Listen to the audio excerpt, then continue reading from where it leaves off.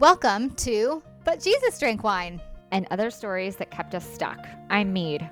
And I'm Christy. In this podcast, we'll explore the stories that kept us, stuck, wanting to drink and not wanting to drink all at the same time. Join us as we show you that freedom from alcohol does not have to mean a life sentence of misery and missing out, but actually means living an authentic life full of peace, joy, and purpose. Hi, I'm so excited for today because I've listened to your story on Annie Grace's podcast and a few other places, but today I get to hear it for myself and I get to ask my questions. Yes, girl. So I'm so excited. And so, yeah. Let's do it. Where did it all start for you? Where did it all start? Yeah, so I would say like taking it back to like high school when I first tried alcohol. I mean, it was definitely something I was at a party. Is it weird that I can't remember exactly when? No. Okay, because I can remember weird details about things, but this is one that I keep trying to think of, like, when was the first time I actually tried it? But I do remember that, as a high schooler who was going to parties and, drinking because that's what everybody was doing, I remember thinking like, oh, I can't believe everybody else is drinking this. How are they doing it? It tastes so bad. Like, I don't know how anyone's doing this, but also like, this is what everybody's doing. So just, put on the face and keep going. And so so like in high school, I mean, I was a very social person. I have a brother who's 2 years older and he was like the athletic academic one. And I was known for my social gifts. So going to parties and being part of having a social circle, that was really important to me. And so alcohol definitely made that easier to be part of that. Right. And so moving into college, I mean, still like my drinking didn't look anything different than anybody else's. I went to what people would consider, people say, oh, like East Carolina, that's a party school. I'm like, yeah, but aren't all colleges, It's so true. Yeah. Party schools. I mean, for the most part. Right. And so, definitely there, I joined a sorority and there were, mixers, at frat houses, and we would go downtown. Going out was going downtown. I know, like, I can remember like people making it their mission to go out and get drunk. I can't say that was ever my like mission. I was somebody, it's funny when we've talked about your story before, you were talking about this like control theme. And that for me was, I think, something that really helped for a time keep it from getting too out of control. I really liked to have control. And so it was ever my mission to go out and get drunk. But it just so happened that it happened a lot, right? And so, binge drinking in college, that's kind of what we did. There was a season in college where my parents were divorcing, my grandfather died, my mom was diagnosed with leukemia, all around. I was president of my sorority at the time, all around. I mean, this all happened with like in a 6-month span. And that was for sure, I can look back on that and say that was a time that's when I started using alcohol and food to kind of cope. I gained 30 pounds in like 1 month in college that year. But yet I was able to, I got a great therapist and totally, that was the semester I got a 1.1 GPA. Not proud of that, but like, it just shows how stressful that period of time was for me. And then with the help of an awesome therapist, I was able to kind of right the ship and, graduate with honors by this, and everything was, so my drinking went back to just kind of looking like everybody else's. Outside of college, I mean, I grew up at the beach.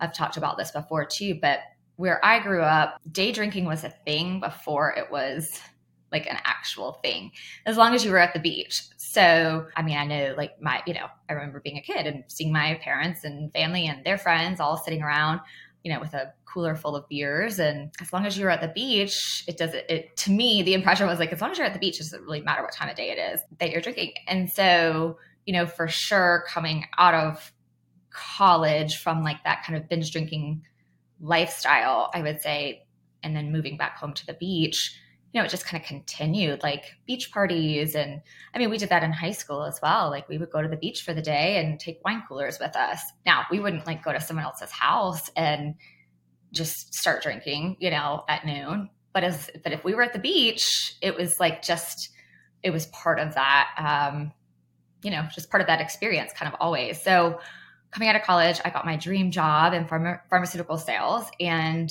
the culture there was very much work hard, play hard. And we had national sales meetings in Vegas where, going on a couple hours of sleep, you were still getting up and, working. And then they would, treat you to these lovely, big nights, stay up all night drinking. And so like that was, it was still kind of like normal, what everybody else was doing. So I never really, it wasn't a problem, if you will. So moving into, I met my husband. We met at a beach party, and we were both in pharmaceutical sales. It's a funny story for another time. And, part of kind of like what we did in our early dating life was, get together for some drinks. And I think that's just that's what the culture was, and maybe still is. It's, if you're going to do something social, it's like, hey, let's go grab a drink. And so even all those years ago, back in the olden days,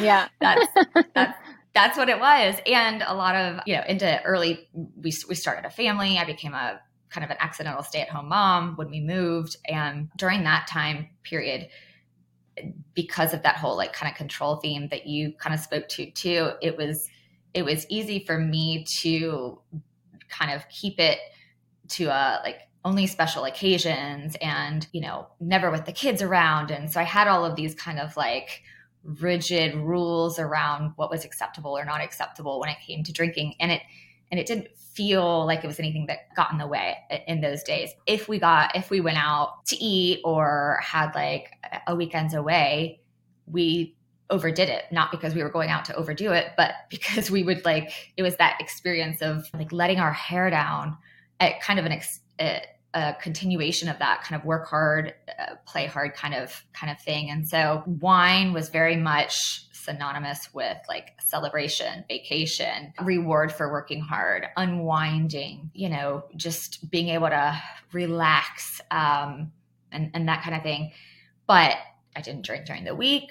It was only like the special occasions. And then we moved to a very like social neighborhood, and that combined with my youngest going to school full time, which meant I jumped. I didn't even like pause and think about it. I just went straight back, resume my career in pharmaceutical sales. Those kind of two things really accelerated the amount of wine that I was drinking, because everything was moving into a social neighborhood, and it was like getting together again, that kind of like social theme of let's get together for a drink. It's, I think about it now, it's like, why, it's like that, in Good Will Hunting, where she's like, I can't remember her name, the character, but she says to Matt Damon, maybe we could get together for a cup of coffee. And he's like, or we could get together and eat a bunch of caramels. And she's like, what? And he's like, well, isn't that as arbitrary as getting together for a cup of coffee? Like, that's what I think of now when I think about like, hey, like, let's get together for a drink.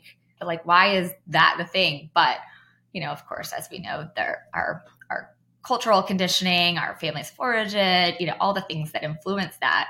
It just has become the connector. That's what we do. And so we did that, and combined with it being a really, really stressful period, I had this like grand idea that, going back to work being a full-time mom and a full-time working mom, like all my, I had girlfriends that did it and they made it look so easy. And so I thought I would kind of do the same thing, like, work hard, but don't let them see you sweat kind of thing.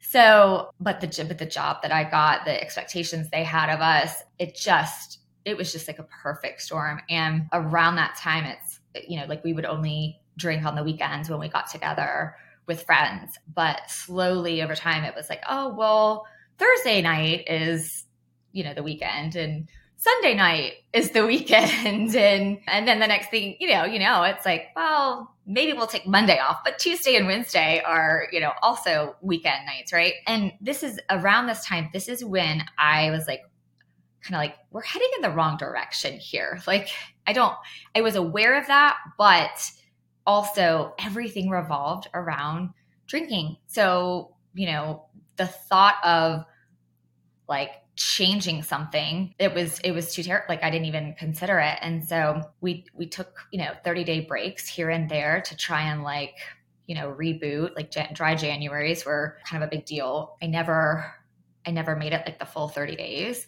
And what's interesting about these times, so like you can picture that I had this, everything was very like controlled and rigid, and I had these rules, but at a certain point, like I won't drink during the week, but then I started sliding on those. Or, I can eat healthy and I can exercise 4 to 5 times a week to like undo what I've just done over the weekend, drinking too much, the bottles of wine that I've consumed with friends, and then the crap eating from there that happens as a result. I had all of these like rigid rules in my, my way of trying to control it. But as I started kind of like breaking those rules, I think that's when the noise, the internal tension really started to ratchet up. Because I mean, once you start breaking these rules that you've made with yourself, then you're starting to beat yourself up for breaking these rules. And then it starts this, I think that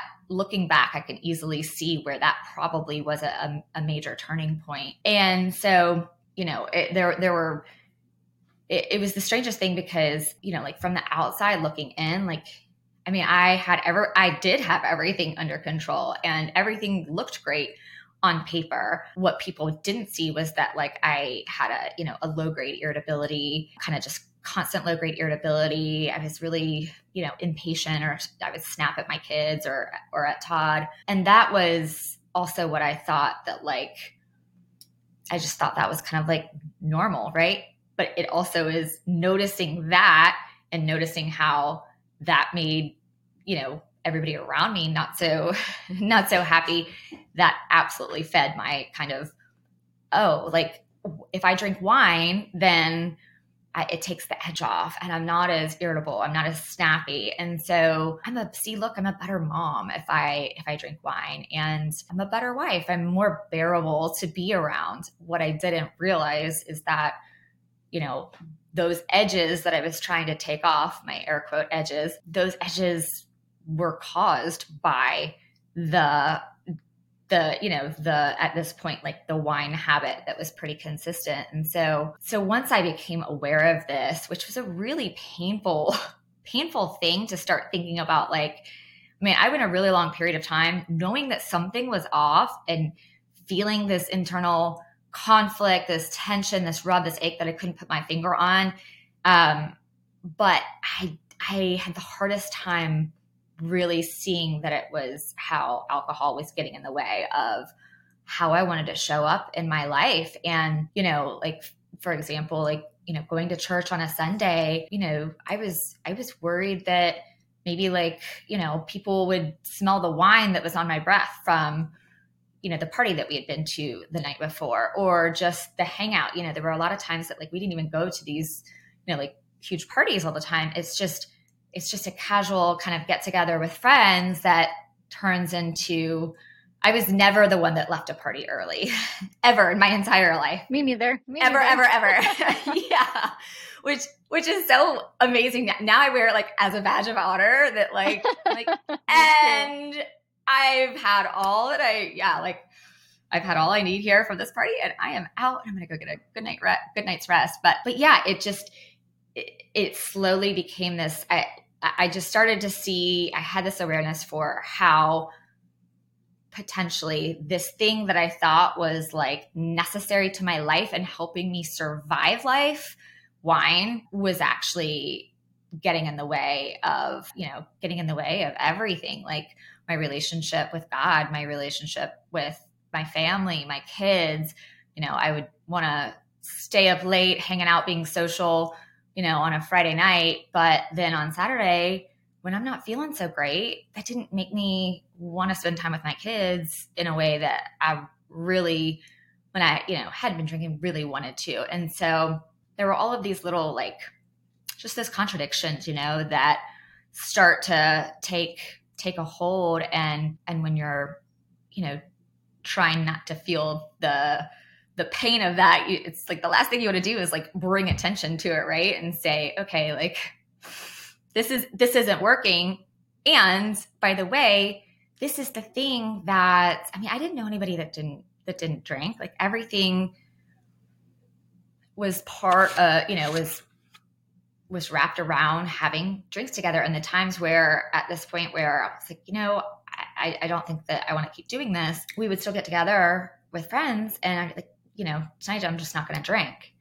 But then someone would break out the, Sonoma Cutrer and, oh gosh, well, I'm going to have that. Like, cause it would call for me, like I couldn't say, I used to say I was like defenseless to a good bottle of wine. And so, yeah. So despite saying like, I don't want to keep doing this, it still was something that I wasn't, able to just to say, okay, like I don't want to do this and I'm not going to. And I think that was a place for me that this was probably around 2018 or so. This was a time that I was like, well, then what are my options? Because what I had, if, maybe the one person I did know that did not drink alcohol, it was because they were, again, air quote, alcoholic. That's what they would describe themselves as. And I'm thinking like, to me, that if that's the example of like what a problem drinker is, well, this isn't having any like outward detrimental effects to my life. Like despite it being a really tough season, I was killing it like at my job. I was doing a great job with my job. Now, I mean, I was doing it not very happily and then, kind of biting my family's heads off like as a result at the same time. But, it was definitely, I only knew that a problem drinker is someone that you change your alcohol, relationship when you hit a rock bottom because you're an alcoholic. And that was not something that my life didn't look like that at all. So I was kind of like, okay, well, I can continue, drinking miserably because I had simultaneous thoughts. I want to drink and I don't want to drink. And so I can continue with that, or I can try every single day for the rest of my life not to drink.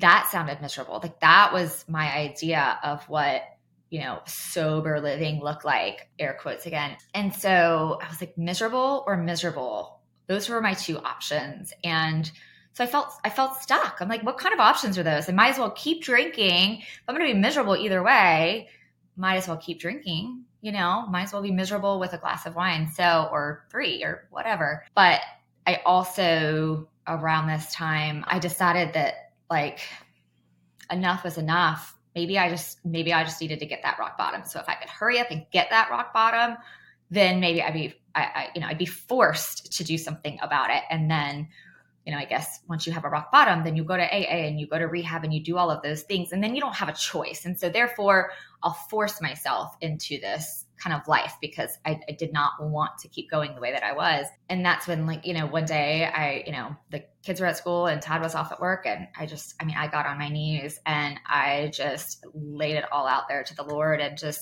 I prayed and prayed and prayed. I said, like, please give me a rock bottom, one that won't hurt anybody, right? Like I don't, let's keep everybody safe, but I'm ready for that. If that's what I need to find freedom and peace and not be pulled by this substance, then like bring it on. And thankfully I didn't get a rock bottom. I got something better. I found this naked mind. But before that, I will say there was one night that bedtime was a sacred time of day for me. When I was a stay-at-home mom, especially, it's like if I could make it to the end of the day with the kids, like no matter, how I maybe whatever our day looked like, if I got to bedtime could always be this kind of like sacred space of, stories and songs and prayers together, snuggling. Like I felt like it also was like my time where I just shined. Like as a mom, bedtime was my thing. And so a lot of my conflict around my wine habit at that point was bumping up against my love for the sacred bedtime, and it got in the way of it. So, if I was on my way home from work thinking about like, I can't wait till I open that bottle of wine. And that's what helped me get through cooking dinner and doing the homework, doing all the things with the kids. And as long as I had a glass of wine in my hand, my companion, then I could like survive getting through these things. Not only that, but it, bedtime became that bedtime routine that I love so much. It became like shorter and shorter because I would feel this, like I wanted to hurry and finish bedtime with the kids so I could get back downstairs and have another glass of wine, or, grab a glass of wine and go watch my shows. And so one night, so gratefully, even though it was super painful at the time, I was making the rounds with the kids, and I came in to tuck my 4-year-old in, and I went to just smother her with kisses like I did every single night, just kissing her all over her face. And she's like, "Ooh, Mom, no kisses tonight. Your breath smells like wine. Your breath stinks." And I was like, oh my gosh. So in that moment, I'm like, first of all, did my 4-year-old just call me out for drinking? I got like defensive. I was like, excuse me. And then the reality and the sadness of what she has just, said really hit me later. And it was that, like, first of all, like, how long has she been wanting me? Like, first of all, I smell like wine probably most nights, so why tonight does she care? Yeah. That was my first thought, kind of that thought brought me kind of sadness. And then the second thought of like, how long has she been enduring my stinky kisses and not saying anything? And that's a moment that I will just be forever grateful for on this side. It was awful in the moment, but it really was kind of that like wake up call for me. Like, what are you doing? And how is it affecting your kids? Like, you think that they don't notice, and I can't, anyway, and we'll talk about that at some point too. Like the things that they do know and what the things that they did like kind of pick up on and the things that they don't. But that was a period of time, 2019, when the company I was working for, they laid off the entire sales force in September of that year. And it was it was scary. And then it was also a blessing because this was at the peak of like the tension and like, what am I going to do about this? And I prayed for my rock bottom.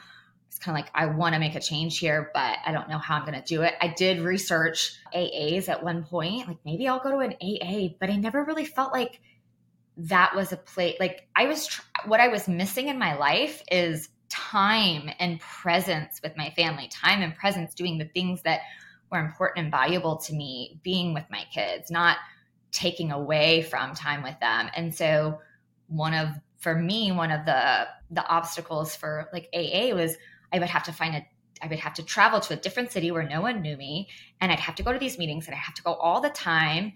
And so then all of a sudden I wouldn't be getting more time back. Like if I wasn't, so I'd be taking up more time away from my family, and I just wouldn't be, I wouldn't be drinking. And so that was something that was kind of like frustrating. Like, why isn't there another option? I didn't think I qualified for rehab. I didn't think I was, addicted to alcohol. So rehab wasn't an option. However, it was intriguing to think that I could just maybe disappear for a couple of weeks and like figure this out and then come back and just never have to deal with it again. Like that was very appealing to me. Me too. Yeah. If only it's that easy, right? But that definitely was not, obviously an option too. And so it wasn't until a conversation I was having with a neighbor talking about we always used to just talk about like how, we worked out at the same gym, and like we would work out during the week and we felt great by the end of the week. And then, with the social lives that we had, that it's like we would just undo it all, football parties on the weekends and, all the social gatherings. And so he said, well, I heard about this book, but be careful. If you read it, you may never want to drink again.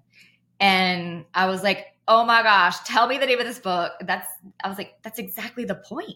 I would never have to drink again. Like at this point for me, it wasn't just about the fact that like I had to kill myself in the gym 5 days a week to undo all of the drinking. It wasn't just about the health side of it, the fitness side of it. Like this was about like, I spent so much time thinking about planning for, prepping for, trying to control, how to control the rules. There was so much mental real estate consumed by alcohol. It wasn't just the time drinking. It was all the mental real estate consumed by how to control it, how to plan for it, what am I going to drink? When am I going to drink? How am I going to, like all of those things. And that's what I was looking for relief from. So when he said, you may never drink again, I was like, bring it on. I got it on Audible right away and started listening to Annie and was like, oh my gosh, yes, I so feel this. And she even says in there, she's like, don't change anything. I was like, wait, I don't have to change anything yet. And that was huge for me because that allowed me the space to get really curious about what my relationship to alcohol looked like. And through that, putting down those, weapons of blame and shame, as we say, being able to like turn to learning about all the things that we talk about, that really helped me get to the point where I saw where wine, I had these long conditioned beliefs that wine helped me relax. It helped me be a better mom. It helped me be a better wife. I needed it to take the edges off, to take the edge off. It helped me be social. It was the glue holding my social life together. It was like, it was an important, necessary air quotes again, part of my life. And so of course the thought of not drinking it and having to change that meant that it was really hard. And during those 30-day breaks I took before, the thoughts of drinking I was even more miserable when I wasn't drinking it because my thoughts were still on it and I still wanted it. And I was looking forward to, well, this isn't forever. So I'll get to drink again. And I never made it to 30 days because the noise got to be so great. And so all of that to say, I was able to work on each of those, become aware of and work on each of those beliefs that I had about how wine supposedly was helping me, enhancing my life. And in so doing, with the State of Mind methodology, I changed my desire to drink. And that was, so December 1st, 2019 was the last time I ever tasted. Oh, your anniversary is coming up. It is. And it's funny because I remember so vividly the day. I didn't pick it like on purpose, but so my youngest is in the Nutcracker. And so this time of year, so when we get off of this, as we're recording this, I will be getting off this call and going to get her ready for her dress rehearsal in a little bit. And what I remember about 3 years ago is that going to the ballet, like you wouldn't go to the ballet and not have a couple glasses of wine. Like that's just what everybody does. And so December 1st, 2019, we went to the Nutcracker that day. I'd finished the book, but I was so scared to finish this Naked Mind too. Cause I was like, what if this doesn't work? I had all my hopes on that. And then that day went to the Nutcracker. So it was a given that I would have wine while we were there. And I got it and I was just like, there's no enjoyment in this. I don't want this. And so I woke up the next day. I was like, I'm done. That's it. So yeah. So in the last 3 years, which I never was one to keep track of days or like counting, like all of the kind of traditional programming that is around, this space, like didn't appeal to me so much, but every once in a while I'll look up like how many days it's been. And this summer I was right. I was doing this thing and I looked up the days. It was 999 days. And now I think it's like 1,086 days, but like that's 1,086 days of not drinking, but not just not drinking, like not having a single desire or temptation to drink ever. And so when I say like, it's not been hard to not drink because I haven't had the desire to drink, but what has been more challenging is just existing in a world where people look at you like you're crazy for not drinking. And so navigating all of those things and relearning things. Like I'd never had a vacation where I came home rejuvenated and restored and like rested from a vacation, because vacations always meant overdoing it, having one too many glasses of wine. And so learning how to do all of those things without alcohol, that's been interesting. But it's been incredible. And it doesn't hurt that so our company laid us off in September of 2019. I was like, well, I'm going to get through the holidays. I was working on this drinking thing at the same time. So I was like, you know what? We're going to get through the holidays and then I'll, seriously look at getting another pharmaceutical sales job. And then it was right January, February, where my old manager had something lined up for me. And at that same week, my mom sent me the email from This Naked Mind that said that they were looking to train coaches for this. And I had, during that time, I found freedom from alcohol, December 1st, 2nd, whatever, 2019. I had kind of unofficially coached my mom to finding freedom from alcohol at that time. Oh, I love that.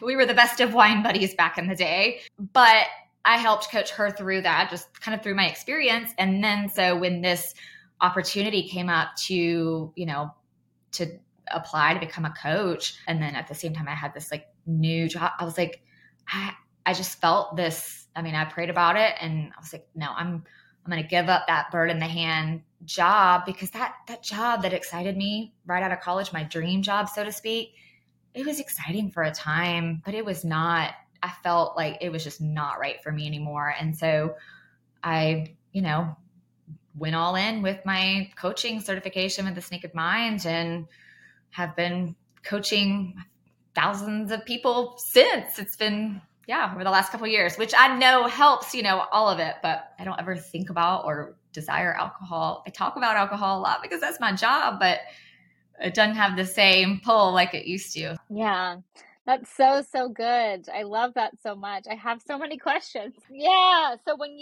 so my first question is that when you heard that neighbor say, like, you may never drink again, like, tell me about like hearing the word never, because I know with my clients and even with me, the word never, or I will never drink again, like that, I think tends to keep people stuck. But it seems like you just Yeah. like were like, I'm ready.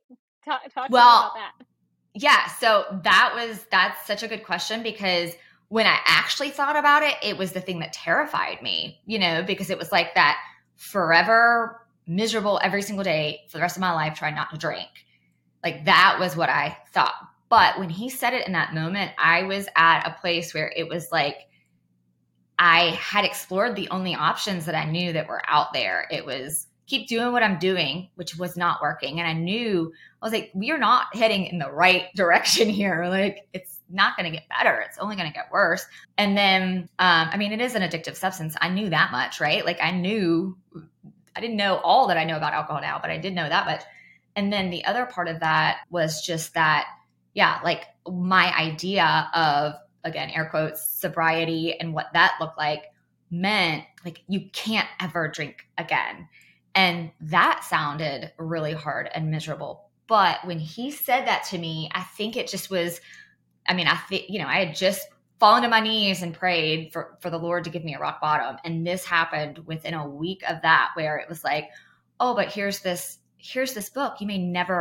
What he said was, you may never want to drink again. And that's where I felt hope, because I was like, yes, it's not that I'm drinking or not drinking. Yes, it is that.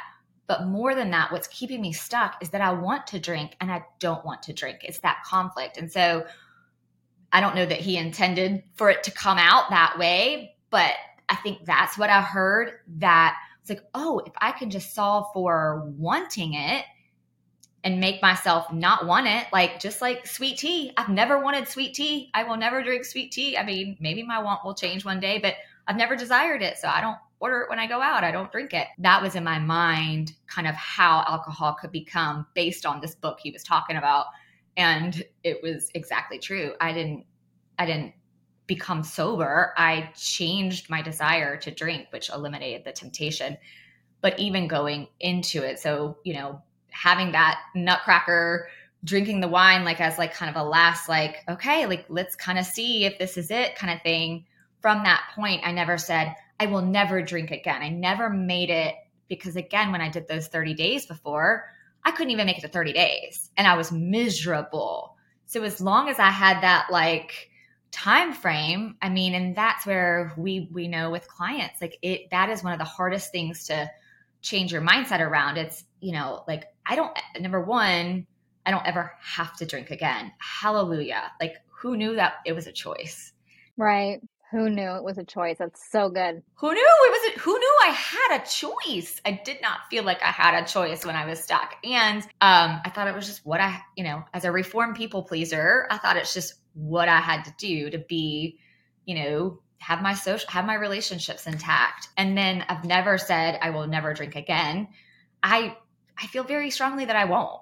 But I say, like, if I ever want to drink again, I will. And that's okay too. And that ability to take that pressure off of ourselves, I think, is what helped me find freedom. Because as long as I was saying, these are the rules and they're rigid, and, I was always kind of trying to, that pressure eventually gets to be too much, just like it did when I wouldn't drink during the week. I was only drinking on the weekends, but then Thursday became part of a weekend and Wednesday. And so, yeah, such a good question. Love that. Yeah. I love that. If I ever want to drink again, I will. I just don't want to. That's so good. So, so good. You listed like some beliefs about like what alcohol did for you, coping, reward, all of that stuff, relaxing. What was the last kind of belief that you had to turn around? What was the sticker? That's not a word, sticker outer. That's not a word. But what was the last I one? like it. Because mine was definitely fun.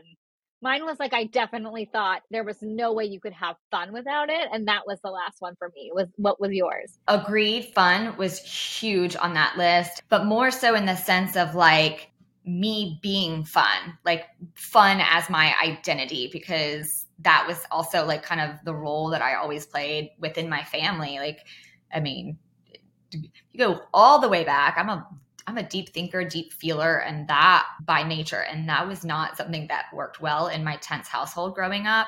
And so I became the light, funny, like easy, entertaining one. And so, going back to even thinking about high school and drinking alcohol and how I noticed very quickly that helped me be more likable, more enjoyable, more fun to be around. So I thought. And so for me, it was kind of severing that, identity of like, I can be fun, or that people will still want to hang out with me, even if I'm not drinking, or that I am still funny without drinking. And so that's a big one with a lot of like branches of the tree that kind of spawn off of it. But that was the trickiest for sure. Yeah. Yeah. I totally relate to that. I think it becomes so ingrained in us as people, right? That we are fun or funny. Or I had one client say I'll never forget it. She said, I just realized I didn't want to be the show pony anymore.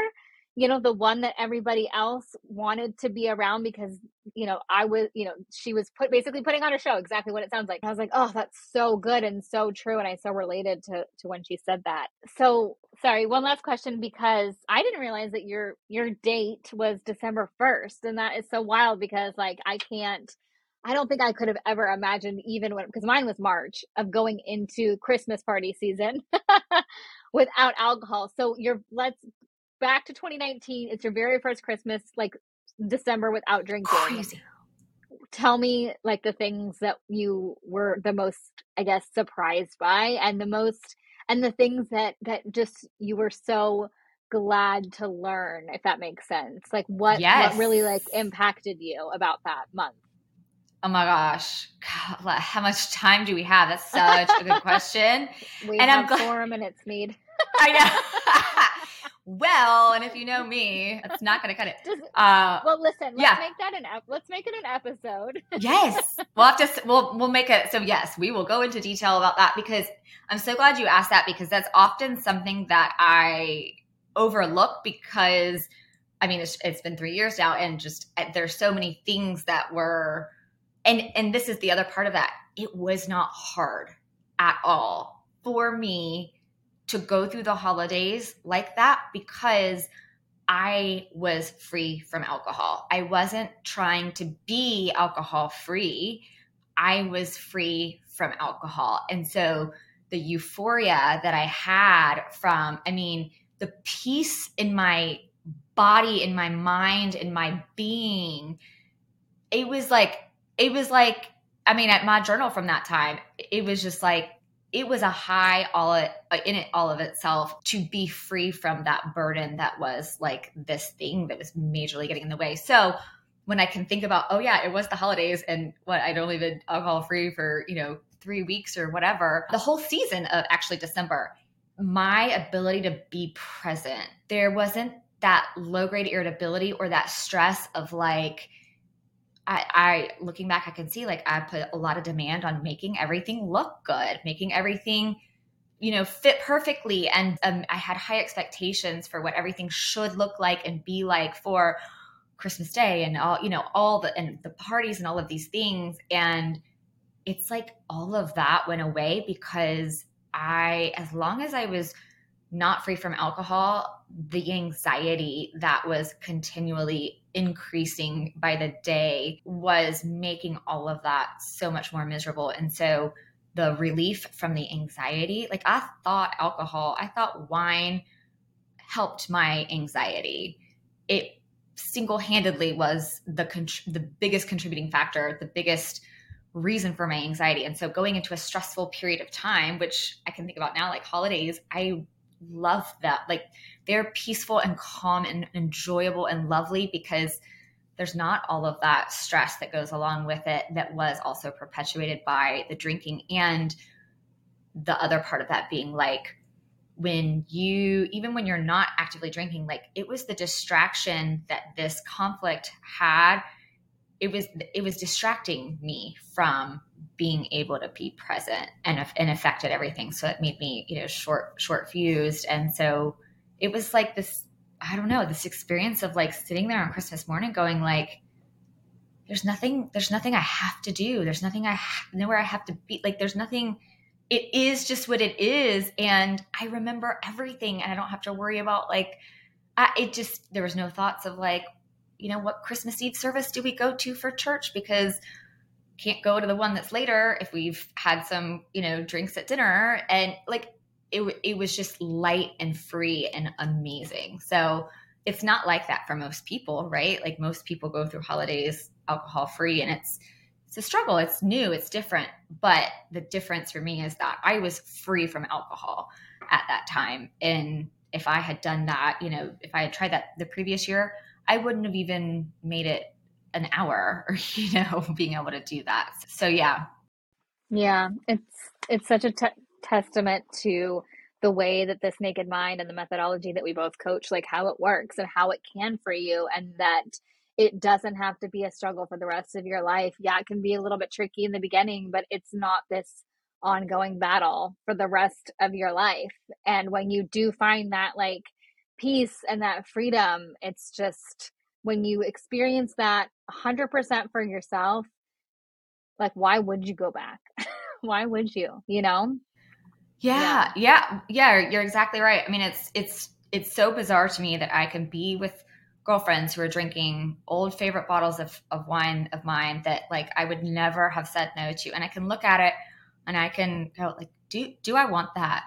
And there's no hesitation. Like there's nothing in me that's like, yeah, I'm like, no, you could not pay me to drink that because the peace, the freedom, the joy, the connection, like the deeper connections I have in all of my relationships with the Lord, with my husband, with my children, with my friends, like it's exponentially better than I could have ever imagined. I thought you'd find freedom from alcohol and then just like everything would be great. But like, and it is, but it just keeps getting better. And I think that's where I'm just continually surprised by how great this life can be. And I will say, I just want to caveat a little bit there because a lot of people go about this different ways, but you can find freedom from alcohol.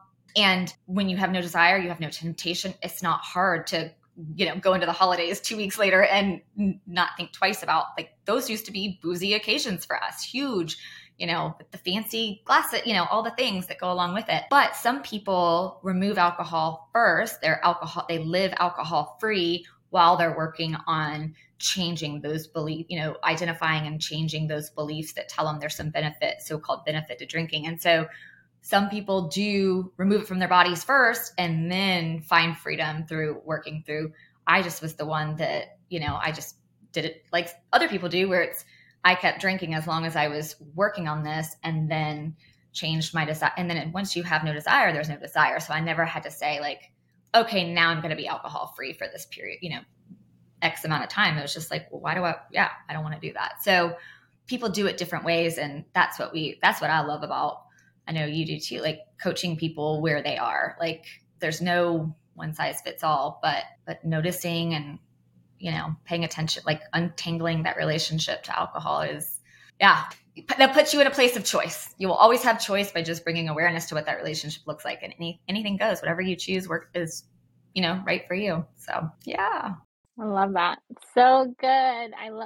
I love this so much. And I wrote down so many things that we can talk about in future episodes that will take an entire episode to talk about, like what is really connection and values and authenticity and all this good stuff. So I'm going to wrap us up, but we have so much still to talk about. And this was so fun to hear your story. You're so good at this, my friend. Thanks for that awesome interview. I love it. Thank you so much for joining us again this week. You can find all of our episodes at butjesusdrankwine.com, and make sure you follow us over on the gram at Love Life Sober with Christy and Meade at I'm Not Sober, I'm Free _ To learn more about what we do, you can visit our websites at meadhollandshirley.com and lovelifesober.com. Take a screenshot of this podcast and share it with a friend or two. And don't forget to subscribe so you don't have to worry about missing a single episode. And if you love what we're doing, please leave us a review on Apple or Spotify. This helps more women who are feeling stuck and alone in the overdrinking cycle to find hope and encouragement. Thanks, ladies. We so appreciate you. We'll see you next week.